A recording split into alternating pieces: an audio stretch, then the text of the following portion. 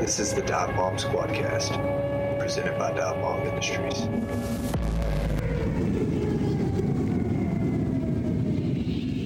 Hello, everyone. Welcome back to the Dive Bomb Squadcast. I'm your host, Asher Tolliver. I hope the waterfowl off-season has been treating you well and you are experiencing some beautiful warm weather wherever you are located. Today, I am joined by a friend of mine, fellow left-hander and lover of all things waterfowl, Mr. Cole Townsend. Cole, what's good, dude? What's going on, Asher? Oh, man, not much. Just wrapped up our regular little, it's like a modified coach pitch T-ball season last night, and now we're going to play a couple weekends, put a little team together and play a few weekends for about a month. But, man, other than that, nothing too terribly crazy going on. Where are you joining me from today? What you been up to? I'm over here in East Texas, trying to get rid of this waterfowl season gut I put on, working out a little bit. 6 months on, 6 months off working out, basically. It's a good plan. If you want to sign up for this plan, just be a guide. Well, I know you spent a few days in Saskatchewan not too long ago, chasing late spring snows. Looked like you had a good time up there, killed a lot of birds. Looked like you all shot a band. That was seriously unbelievable. For snow goose hunting, I'm going to do it every year. I will not spend my money anywhere else from now on. Arkansas, you can have all the snow geese you want. I'm not doing anything but hunting snows up there. It was seriously incredible. Isn't it nice, man? It's the vibe. The vibe is, it's super, super relaxed. The weather's, it's nice. At least it has been in my experience, and it was this year. It's just, it was wet, but it's not like that Arkansas muddy mess, inconvenient, wear you down, screw up all your gear, wet mud. It's just like, it's nice. The spreads don't have to be as big. The adults play nicer. It's just awesome, dude. People that haven't experienced the spring snows in Canada, I highly recommend it. Whether you have the equipment to do it yourself or you pay somebody to take you to do it. If you are a spring snow guy, I don't want to say forget the tubes and the mud, because the lower Mississippi Flyway can be pretty special, and I understand that. But Cole, I'm right there with you, man. That spring snow goose hunting in Canada, it's a different deal, and it's just chill and it's fun, man. It is so much fun. It was the first year I've ever done it, so I would put it equivalent to early season honker hunting in North Dakota. The snows, when we were there anyway, they started to pair up. They started to try to land outside the decoys sometimes. Mm-hmm. Small groups, all going long. 200 decoys, maybe less. Yeah. Hunting out of layouts, 65 degrees. Geez. I wouldn't put Arkansas and this in the same category, because you will have those gigantic, insane spins, unloading 10 shots at geese. But if you're wanting to shoot a bunch of birds, I feel like the numbers game is probably even better in Saskatchewan or wherever else in Canada, just from consistency. But you may shoot 100 birds in Arkansas. You may shoot 300 birds. You may shoot one for 7 days straight. But I feel like Canada is just a different story. I'm in love with it anyway. Well, one thing, you shoot a lot of birds, but man, it's not like you certainly could have 15 guns, but it's not like the 15 gun steel wall at 60. I'm not saying everybody shoots them at 60 in Arkansas. That's not what I'm saying. But more often than not, you're going to take longer shots with big groups when people have extended tubes on. Dude, in Canada, you're talking about quality, up close snow goose action. Honestly, it makes you think of, in the spread there in West Texas, as close as we're shooting a lot of these lessers sometimes. that's the way you're shooting those snow geese in Canada. I mean, they're tickling their toes on the decoys, man, like close. It's not still wall shooting. It's like picking them out 3 clean shots shooting. Yeah, and you don't think about snow geese that way, typically. In Arkansas, you'll get 1, if you're lucky, 2 giant spins within 30 yards. You know, up there, it's just super relaxing. And when I'm chasing waterfowl, I would much rather try to decoy birds than watch birds at 40 yards. I don't want to shoot birds at 40 yards. I don't care to. I fall in love with waterfowl hunting to trick the birds, to get them in the spread type, and that's what I love. It's just cool. No doubt. You can hear their wing beats up close. They're squawking, they're clucking up close and personal. It's just awesome. Did you guys see many sick birds over there? You know, scouting we did. I mean, you saw them in every feed almost. Right. I couldn't believe it. During our hunt, we only saw one. It was like 100 yards in the air, and this may be cliche, but it literally dive bombed down and then stuck its wings out like 3 feet above ground. Like it couldn't even fly, and it just started flying again. It'd go down, like it'd be like a seagull attacking a fish in the water. Wow. I mean, that's what a snow goose was doing. It could barely even fly. I mean, it blew my mind. That's nuts. People that are wondering what I'm talking about, sick birds. The avian flu was pretty bad this spring. You know, a lot of folks you've probably seen on social media posting videos. I actually had a bird that I posted on our story when we were in Alberta. And kind of like Cole said, they just act, you can tell, they act really, really funny. They'll come in, like land, almost like a wobbly kind of crash landing. They'll stand there and their heads are they're just like, they're wobbly. They're super wobbly. Yeah, their heads are kind of gyrating a little bit. You can walk all the way up to them, and they maybe have a little fear, maybe not. But yeah, there was quite a few. We hunted one day next to a pretty big roost, and man, just down by the water's edge, there was a lot. I mean, a lot of dead birds. And while we were hunting, we probably saw another maybe 10 or 12. But yeah, there was quite a few out there. Yeah. I couldn't believe it. I mean, Calvin said he was walking around ponds and lakes in North Dakota and was finding hundreds of them dead. Wow. I didn't know it was that bad. That's insane, man. If a guy really wanted to, he could probably spend a lot of time walking around and trying to find some bands. I guarantee if you spend enough time, you'd find a few. Oh, no doubt.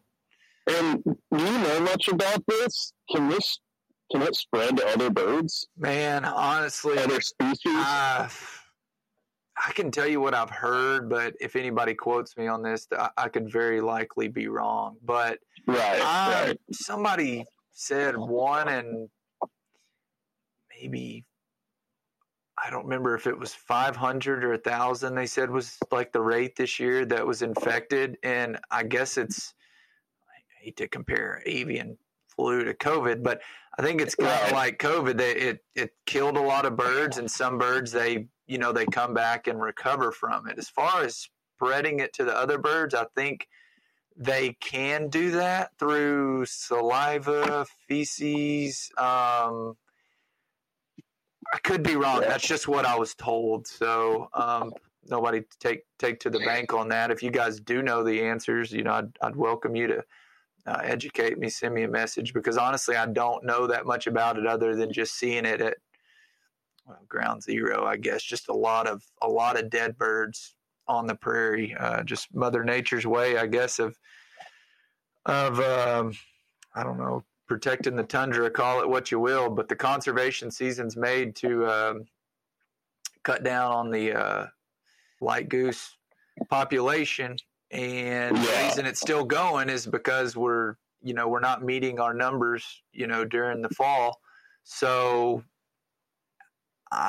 it is sad. I mean, you hate to see a bird like that and wobbling around. It sounds funny saying it's sad, from people that shoot a bunch of birds all year. But, we do care about these birds, and them reproducing and their habitat and everything. It is a little sad seeing them like that, but at the end of the day, maybe it's not the worst thing that this, happens every once in a while. I don't know. Population control. For the tundra, it's probably a good thing. Yeah. I think we're going to be okay. We're going to have the numbers. I mean, I don't think we're going to see a decline in geese. But, if it does spread, what's the next bird? Probably the speckled belly. Right. Maybe. Thankfully they don't really hang out with honkers or mallards too much, I wouldn't say, but I guess if that's one good thing, I didn't see any. We saw a lot of ducks, we saw quite a lot of lessers and big Canadas and specks while we were there coming through. And the good news is, out of all those birds we saw, I didn't see any dead, and I didn't see any come in our spread wobbly or funny. So fingers crossed there. I did not witness any other species laying in a field or acting funny or standing around. So let's just hope it stays that way. Cole, I want to switch gears now. I want to take it back to the beginning with you. I want to talk about how you got introduced to waterfowl hunting and what the early years chasing birds look like for you. Well, the very beginning, the earliest years I was in West Texas, basically just hunting ponds with buddies, and I was pretty addicted to it. My buddies would go every day before school once we got our driver's license, but we'd literally go around not having a clue what's going on. I went with a buddy one time, got addicted, and this is when we got into the pond hunting. We'd go around looking at Google Earth and find ponds on people's property, and literally walk up to doors at 16, 17 years old and ask for permission just to hunt some ducks on the pond, and no one really cared. So we had about 10 ponds lined up, and we just pick them out, which one before school each day of the week. We just pick the best one out after going to scout ponds, and that was the beginning stages. My buddy Ryan worked at Ranger Creek Outfitters out in Haskell, Texas, and he basically just brought me on a hunt where his dad got him a job there at Ranger Creek, and made friends with Justin Hill and Eric Guggenheim and all them, and I basically just kept coming back, and Justin told me I could keep coming back, and eventually we kind of formed a relationship where I was really working for the outfitter and learning and all that. But yeah, that's the start. I basically got in with an outfitter from a buddy and helped them do whatever they needed help with, and got to go on some really epic speckled belly and Western Canada goose hunts and learn the ways of how these guys did it. And I was blessed to be with some guys that were older, than this generation, where it seems like there's 20-year-olds, head guides now everywhere. I'm not, that's pretty ridiculous to me, but, the world's changing. But, all these guys were in their 30s, early 30s, late 30s, being able to show me all this stuff. And I really just fell in love with it. Didn't care about the money at the time. I was just in high school.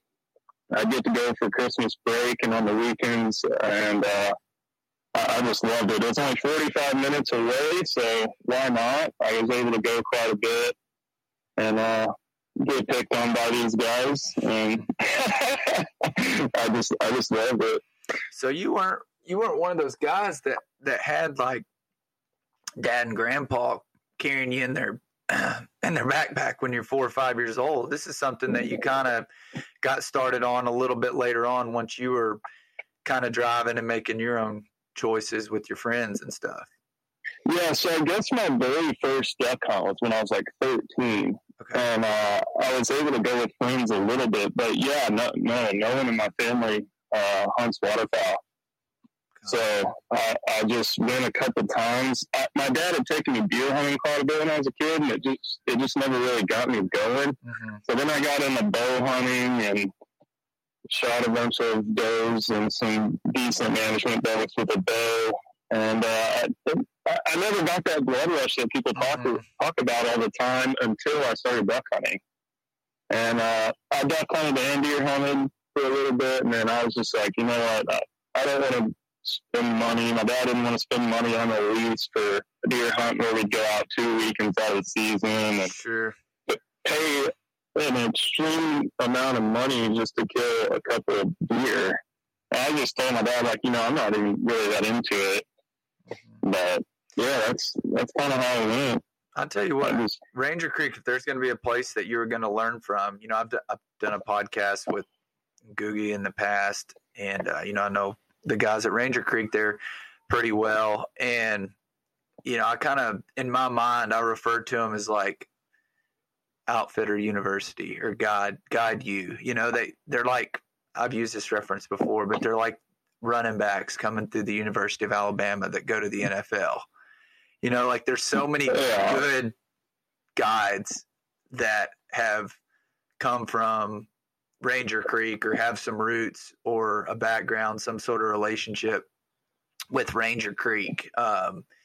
And not just good guides, but good people. But as far as quality of hunts, I mean, shooting them close, like truly learning the art of decoy and waterfowl, not just going out and waterfowl shooting.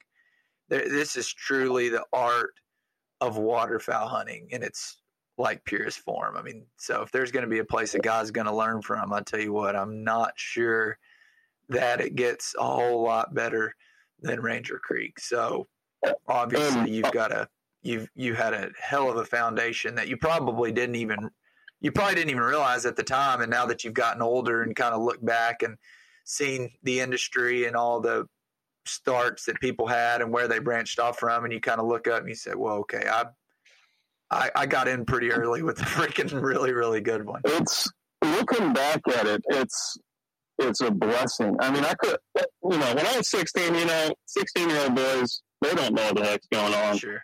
But to get back to what you were saying is Ranger Creek, you know, you don't know you're a good duck or goose caller until you're around guys like this. But yeah. I get there. I think I'm a pretty good duck or goose caller at 16 years old, 17, 15 even was when I first went there. But you get around these guys, they've all got state championship, world championship. I don't know all their accolades, but they all have one goose or duck calling contest. John David Stanley, Eric Guggenheim, Derek McDaniels, Forrest Carpenter. I mean, these are guys. Yeah. Cody Grounds. I wasn't there. I never got to meet him actually, but yeah, you show up thinking, you know, wow, you think you're kind of good or whatever. You get around these guys and you get made fun of, and it's you know, I like that. I like being pushed. I'm a competitive guy. I'm not just gonna think I'm the best and then get around people that are better than me and shut down. You know, I want to learn. They were able to teach me. I was able to sit in the spread and listen to these guys day in and day out, and not even really have to pick up my call to learn something. Right. You know, your brain just kind of works in a way where you learn these sequences that these guys are doing, right. And you're able to go home and practice and literally figure it out, and it's awesome. You know, they've got great callers on top of the hunting. I just wanted to say that, you know, being around guys like that will help you be a better goose caller. If you're out there trying to be a better caller, get around someone that's pretty good. No doubt about it. And not just good at the sounds they're making out of the call, but knowing when to make those sounds. You know, I think as important as being good at making clean, crisp sounds is maybe even more important knowing when to blow what sounds at them at what times, you know, and I just 100% than those guys. So yeah, that's pretty 100%. Awesome. For a relatively young guy, you've been guiding waterfowl for quite a long time. So I've got to ask you, what's your favorite thing about guiding waterfowl hunts? My very favorite thing is when dads bring their kids goose hunting or duck hunting. seeing these kids light up, especially their first duck or goose kill. You know, this one time I took this kid, was on a little sheet water hole, and he was I was right next to him. I said, "Hey, shoot this single mallard coming in," and he pulls up his gun with a 20 gauge pump. I don't know how old he was. He was maybe 11 or 12 years old. Pulls up, one shots this mallard. It was probably 30 yards, like a really good shot for this kid, and you know, that was awesome. You know, that seeing kids get into this. I want people in the waterfowl industry to see it the way it really is. Online, on social media, magazines, everything you see is this grungy waterfowler. Like it's snowing or sleeting or raining, and it's negative 20 degrees every time you go waterfowl hunting. And I just can't stand that. To get more waterfowlers into this, you have to understand that there's days where it's nice out. You want some wind, you want some sun, but the biggest thing deer or elk hunters or whatever, they say, "Oh, I don't want to go duck hunt. It's terrible weather." You know, it's like, come on, dude. Right. And give it a chance. And every one that you get to get a chance of waterfowl hunting, they almost immediately get into it. I mean, unless you're just a diehard trophy hunter, you want to go kill the biggest elk, mule deer, whitetail, then you're going to be into waterfowl hunting because it's fun. You get to go, you get to shoot your gun, sure. You can communicate, socialize, yeah. And that's what I love about waterfowl hunting, just socializing. You get to sit there, and no matter what happens, you're out there in the field. You're not at home with the family everyday schedule. You know, you get to go and feel like you're on a vacation. You're all getting to shoot a gun if that's what you're into. So, on the flip side, then I've got to ask you, what's your least favorite thing about guiding waterfowl hunts? My least favorite thing about waterfowl guiding hunts is, you know, I think any guide will agree with me here, is when you get clients that come in and question your work ethic, I hate that. You're up at 4 o'clock every day, probably don't get to bed till 10 o'clock every single day, right, just to put these guys on the best hunt possible, and they kill 15 birds, 10 birds, and they treat you like you're a dog. Right. That's the worst thing about guiding waterfowl hunts. When you get these people that come in and think, "Oh, you guard-hold us." This is a business. You know, you're not going to guard-hold someone because it's a bad representation of the company you work for. People don't do that. I've worked for multiple outfitters. No one does that unless a guy comes in and tries to finagle a deal and get a discount and all this, you know, whatever. But 99% of the time, everybody is trying their best to put you in the best hunt possible. And once they say, you know, "Did you nap today?" Guys get that question a lot too. "Did you nap today?" "No, I was out cleaning your birds and had lunch and then went scouting." And then I ate dinner with you and had a beer with you and then get to bed till 10 and had to wake up again. So 100 does decoys. Yeah, that's just the worst thing. When someone questions your work ethic and what you're doing for them and not being appreciative of what you're doing for them, they don't see what's going into it. I understand that, but... Right.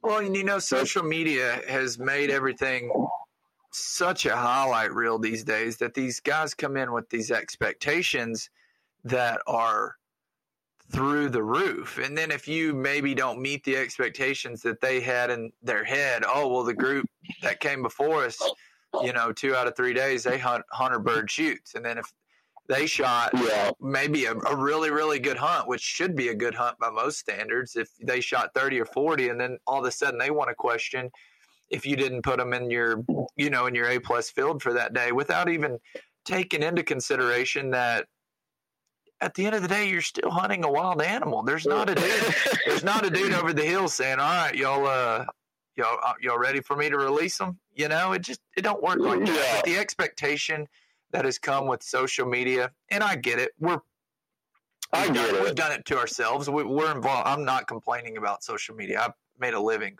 post baseball career with social media. I'm not complaining, but we have set an expectation, and this doesn't just apply to waterfowl hunting. I mean, I think everybody knows that. Everybody's life is such a highlight reel. They've got the perfect kids with the perfect marriage. If their son goes 1 for 4, they're not going to show the 3 strikeouts. They're going to show the laser that he hit up the middle.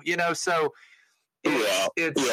everything's a highlight reel, and it's all been created through social media. And waterfowl is just another segment of our lives that for guides, you're going to experience some of that stuff where the expectation just doesn't always match up with reality. Yeah, exactly. And birds have wings. They can go wherever they want. We're going to give you the best possible chance, but they have wings. They can go wherever they want. Now, in the early fall, you run your own outfit in Alberta, Old Dog Outfitters. And once that wraps up, you head to Amarillo to guide hunts at Cadillac Creek. Can you tell us a little bit about Old Dog and how that got started?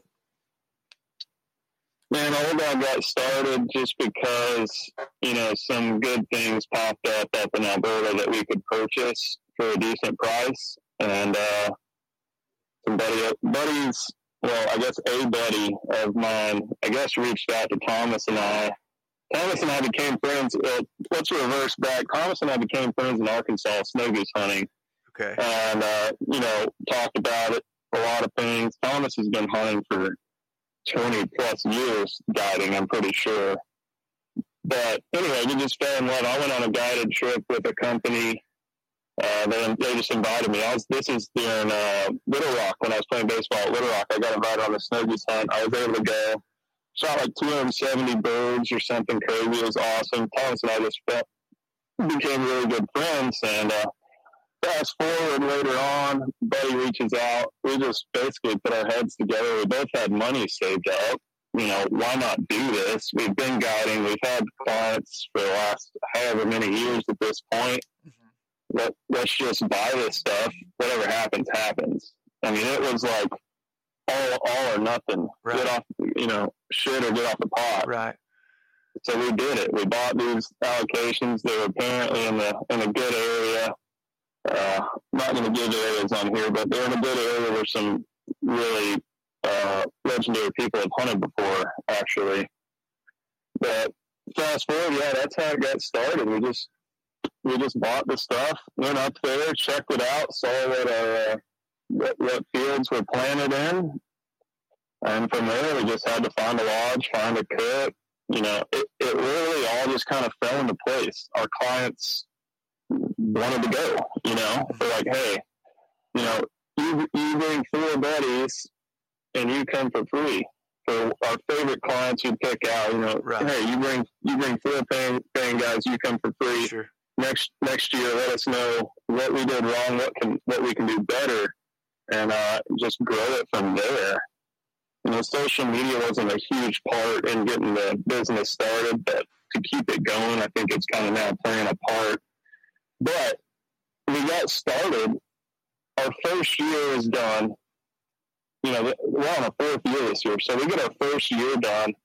Second year's COVID. Mm-hmm. We literally started business the year before COVID. Everything's rocking and rolling. And COVID hits. We're like, dang, what do we do now? So we advertised to Canadians because we couldn't bring U.S. guys up anymore. Our second year in business. And so we luckily get enough Canadians on the books to be able to take them hunting, to have a season up there. We get up there, we quarantine for 2 weeks. That was terrible, by the way. Terrible. And we were just in a little trailer for 2 weeks. Can't leave our yard. It's like a $50,000 fine or something. Anyway, that's all over with. We have that season. Next year, you can't go up without getting vaccinated. So we lose more clients. So we're just fighting through and making it. Social media is helping get us through these times right now. You always think you're going to start a business and 3 years later it's going to it's going to expedite. Things are going to go a lot bigger. And, we're just kind of in the stage of, if we get through this, can you imagine if they do take the vaccine away and all of our clients can come back? It's going to be a shell shock. It's going to be like, we're going to be booked 2 years in advance type of thing. For sure. So that's how it got started. That's how it is now. And we're just blessed to still be able to do it, to be honest with you. Absolutely. Not to go down a super side road, but quick little fun fact going back when Cole, he was playing baseball at Little Rock. Little fun fact. At the beginning, I said fellow left-hander. Cole was a pitcher at the University of Arkansas, Little Rock. I actually went to the University of Arkansas, Little Rock as well. Cole very likely would have been drafted, gone into professional baseball, was having an unbelievable year his last year, and came down with an arm injury, which sucks. But things find a way to even themselves out for good people. So, just a little fun fact. Both left-handed pitchers at the University of Arkansas, Little Rock, and we're both obsessed with waterfowl hunting. So, going back to your old dog thing, I think with COVID and the individuals that are going to come through on the other side, I know it's been tough. I know it's been a struggle for a lot of people. Like you said, you start a business, you come in, it goes well, you've got high hopes, and then COVID just shocks the whole world and changes life as we know it. But, if they do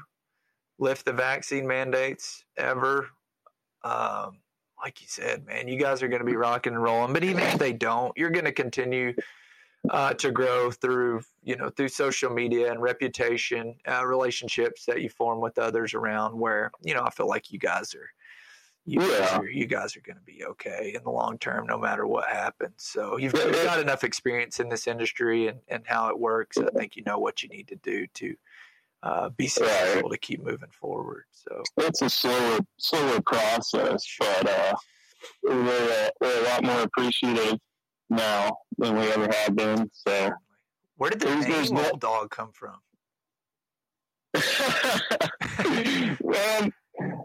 This is back when do you remember the phase? I don't know if you do or not. There was a phase on Instagram where everyone was posting dogs, and their pictures were just going absolutely viral. Like, we're under the impression at this time, like, dude, everyone freaking loves dogs. Our name has to have a dog in it. So that's where dog came from. Okay.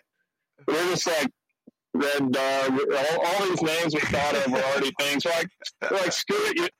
My grandpa actually says Old Dog all the time. It just came out of nowhere. It's like freaking Old Dog, These old dogs. So that's kind of where it came from. Everyone loves dogs and pictures of dogs, and hey, there is and when you put "old" in front of it, it kind of seems like some kind of old school, down to earth, Yeah, old school, down to earth. So our brand is kind of a tan and black and brown and green colors, kind of like that. Sometimes less is more, man. Oh, I agree. Less is always more. Almost every time. Last season was your first at Cadillac Creek with Toby and the boys. Tell us about that experience and just what you enjoyed the most about Cadillac Creek. It was an awesome experience. What I enjoyed the most was just being around a bunch of guys all the time. We all lived in the same house, and there were some ups and downs quite a bit. We fought some, not like fist fight or anything, but sure. Mouth fights. What 2022 is all about nowadays. Right. But no, it was a good time hanging out with those guys. Going with Cadillac Creek was kind of a mental thing for me. It's like, dang, they have this rap for taking all these people hunting in these big groups and, this and that and the other. I've known Toby from, 8 years before. I know I'm going to like him as my boss.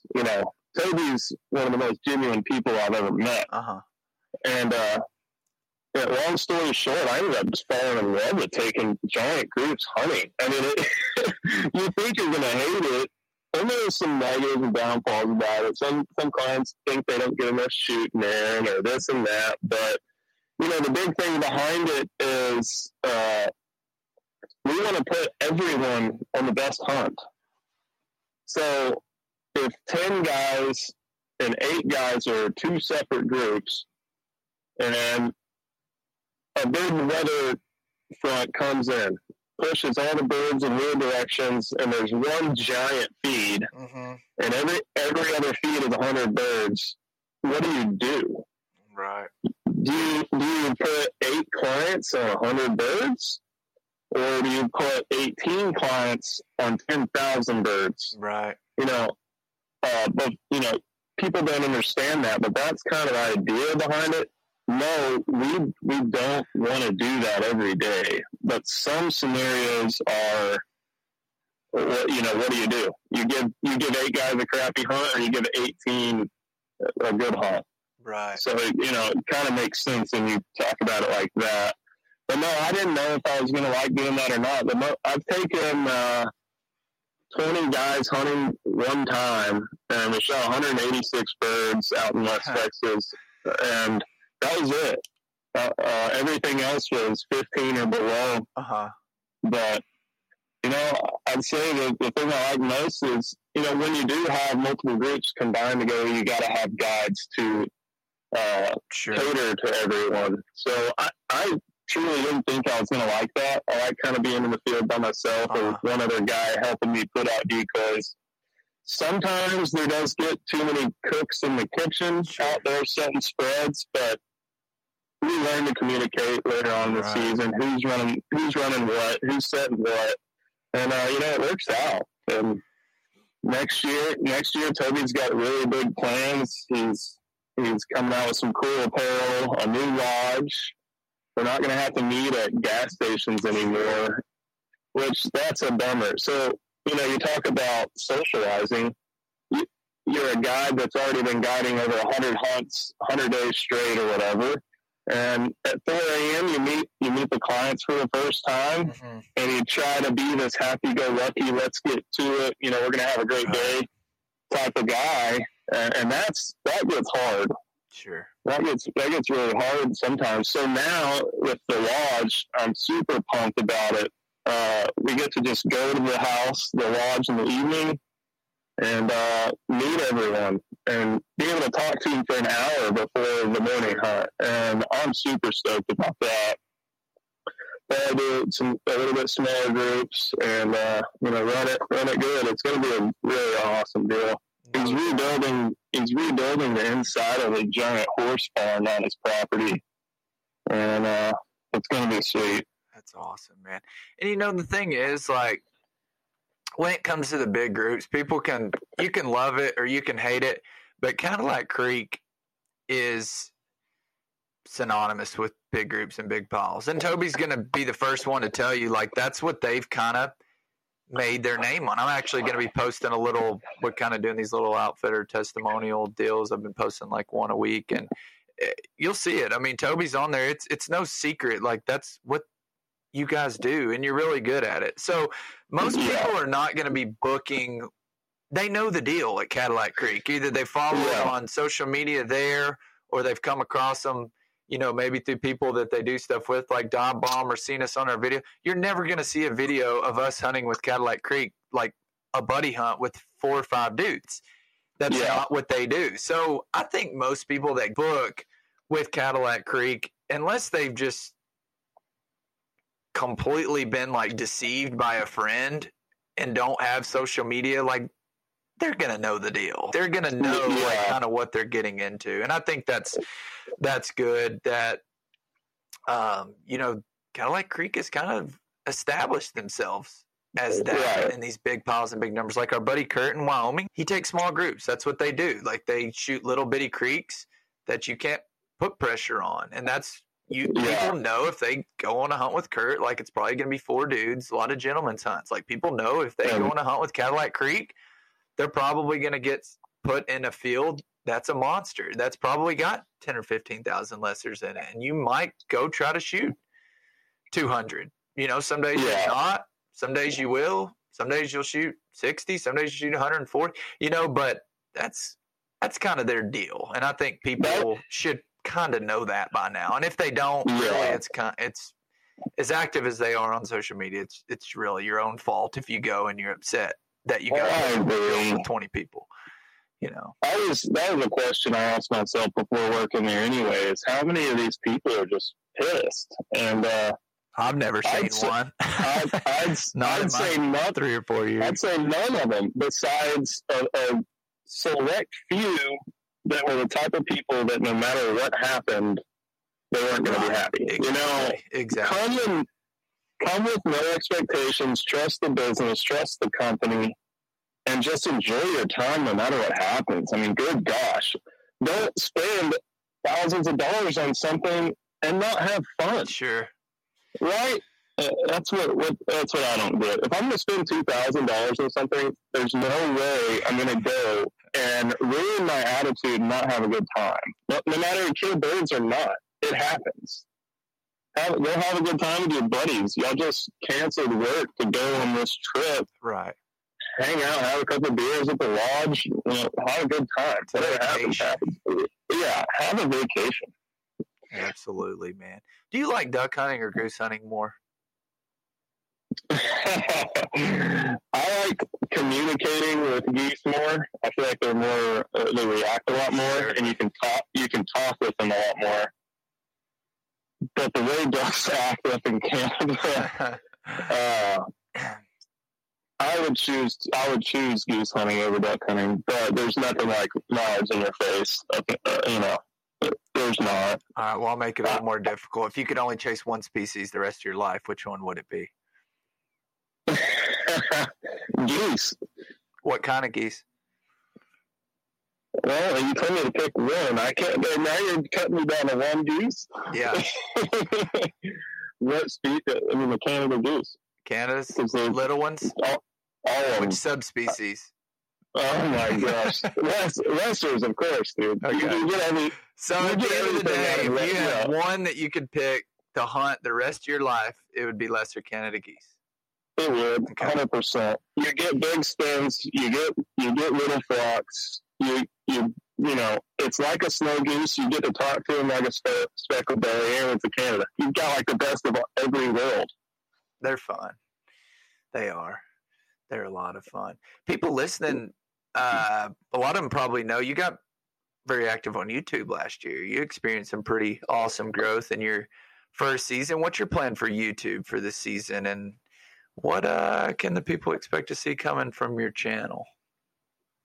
My plan for YouTube is to be more, keep up with it a lot better. I don't know if anyone really understands what goes into making videos, because I'm one of those people, but it takes a lot of time, a lot of effort. You can't just set cameras up and click record. And I think probably my first 30 hunts of the year, I was like, you know what, I'm just going to set the camera up, click record, and we'll edit what comes out of it. Right. I know we're gonna have some good flocks and good hunts, but YouTube is something I feel like you have to really communicate with the viewer, and that's something I'm going to work on in a big way, is communicating with the viewer and kind of getting a couple different camera angles and better audio that I'm thinking of, because a GoPro does not produce audio up to par, I guess. And it's kind of hard to, walk out in the spread with a GoPro in front of your face in front of clients. So I'm probably going to get like an external mic, all these things. But yeah, right. Communicating with the viewer as much as possible, telling them what's going on, telling them where the birds are coming from, the setup, how they're setting up, why they're setting up this way. And, I want the waterfowl industry to grow. That's my biggest thing with YouTube, is I want the waterfowl industry to grow in a way that it's fun. Because I feel like, I don't know why I feel this way, but I feel like back in the day, everything that was filmed in a fashion that they just killed. They just had these mean looks on their face with beards and beer guts, and that's what waterfowl hunting is. And it's not. It's fun. No. You get to laugh.